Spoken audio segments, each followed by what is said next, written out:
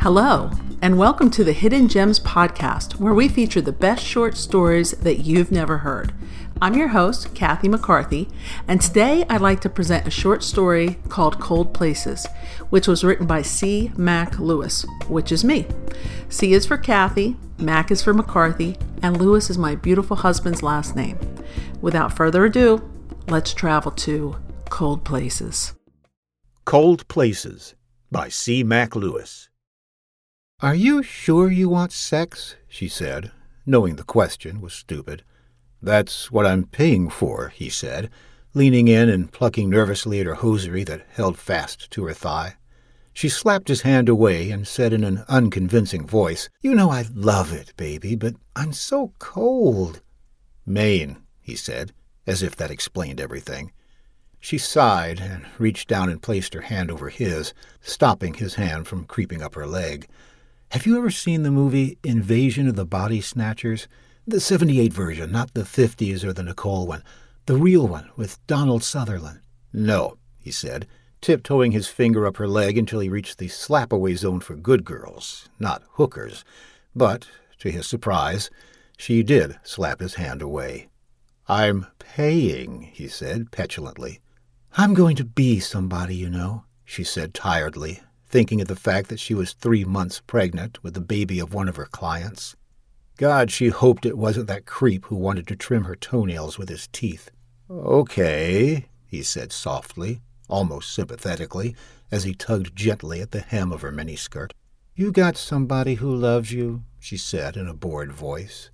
He jumped a little, like something stung him, and decided it was easier to answer her previous question.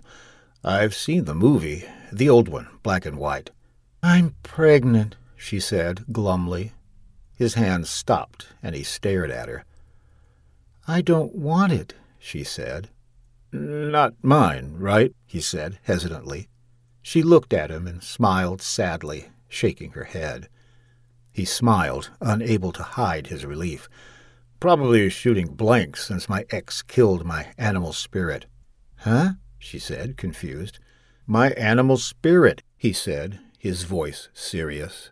"She killed it dead when—" There was a knock on the door, and they both froze, their eyes meeting each other, pupils dilated with fear.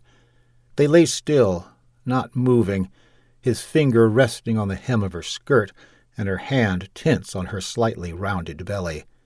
For an eternity, they simply remained still. There was another knock, then gone, followed by footsteps. "Who was that?" he whispered, unable to keep the anxiety from his voice. She shrugged and said, "It's too cold. Can we just—" "Cuddle?" he said scoffingly. "Yeah," she said, her voice low. He remained still, not moving. The last time he had gotten in bed with a woman, and not gotten right into the deal, what he paid for, well, he didn't want to think about it. "What was her name?" she said, as if divining his thoughts. He hesitated, then said, "She didn't like the cold either." "No one likes the cold," she said resignedly. "I moved to Texas for a year," he said. "Thought it'd be easier to talk a woman out of her clothes living somewhere warm. But that's not how it works." "Where in Texas?" she said. "It was the same as anywhere else," he said. "Every place I ever been is the same. Post office, grocery store, and same old new job. The only 3 things that matter, but don't matter." "I thought you were in finance," she said. He remained silent, not wanting to talk about it. He'd returned the money, but it didn't matter. The investigation had turned up everything and left him emptier than when he'd first arrived in New York and started selling stocks. "It's so cold," she said, shivering. "How about—" "What?" he said impatiently, hoping that she wouldn't ask him for more money. "Can we talk until it gets warmer in here?" she said hopefully. He held his tongue and slowed the movement of his persistently moving hands, then said, "How old are you?" 21, she lied. "You go to school?" he said, vaguely curious only because she reminded him of someone, even though he couldn't quite place who. "High school, sure," she said with an apologetic smile. And almost a year of college. What happened? He said, not interested, but going through the motions. Perhaps it was something she had drilled into his skull, to pretend he was interested when he didn't give a damn. I was an economics major, she said, but they kept talking about widgets, and I didn't understand. A widget, he said confidently. It's make-believe. Pretend. Our teacher said that, she said, shaking her head. But there's no such thing as a widget, so how can they keep talking about it all the time? It didn't make sense. Sex is real, he said, before he could stop himself. You pay money for it, she said. So, yeah, I guess that's as real as anything gets. You studied economics, he said thoughtfully, and you... How come I don't pay you the money?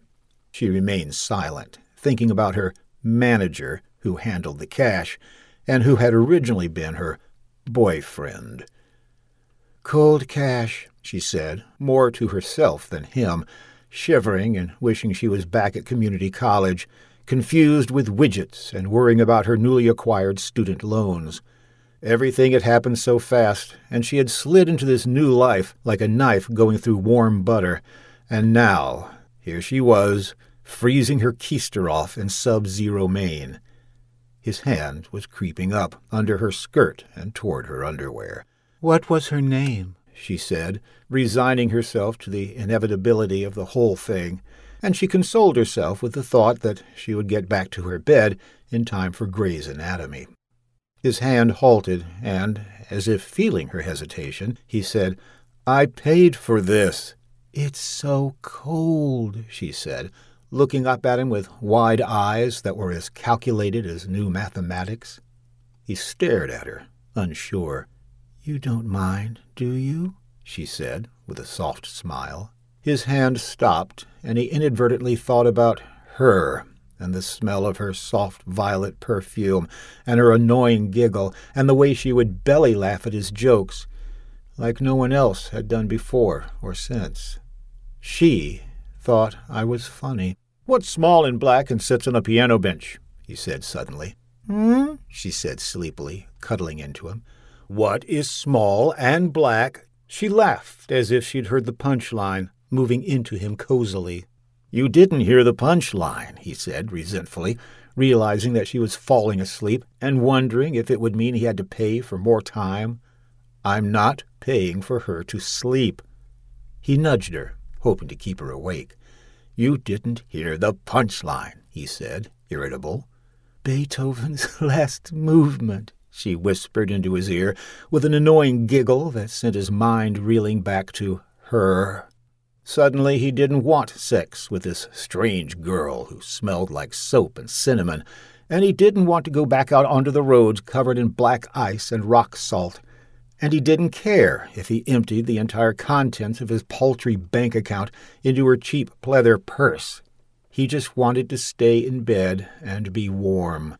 Before he could think better of it, he pulled the girl close to him, and feeling his heart swell and contract with painful emotions, he tried to say what he wanted to say, and was surprised to hear himself say, It's cold out there. You bet your sweet ass it is, she said softly, as if speaking to herself. He stopped moving his hand on her leg and rested it lightly on her hip, listening to her breathing deepen into sleep. There was no window in the room, but if there had been, he could just imagine that flurried snowflakes would have started falling down from the black skies and clinging to the glass pane, like the little bastard desperados that they were. He shivered and pulled the girl closer, wrapping his arms around her, warming them both. I hope you enjoyed Cold Places, which was written by me. This short story was inspired by a film entitled Blow the Man Down, which is set in a remote fishing village on Maine's rocky coast.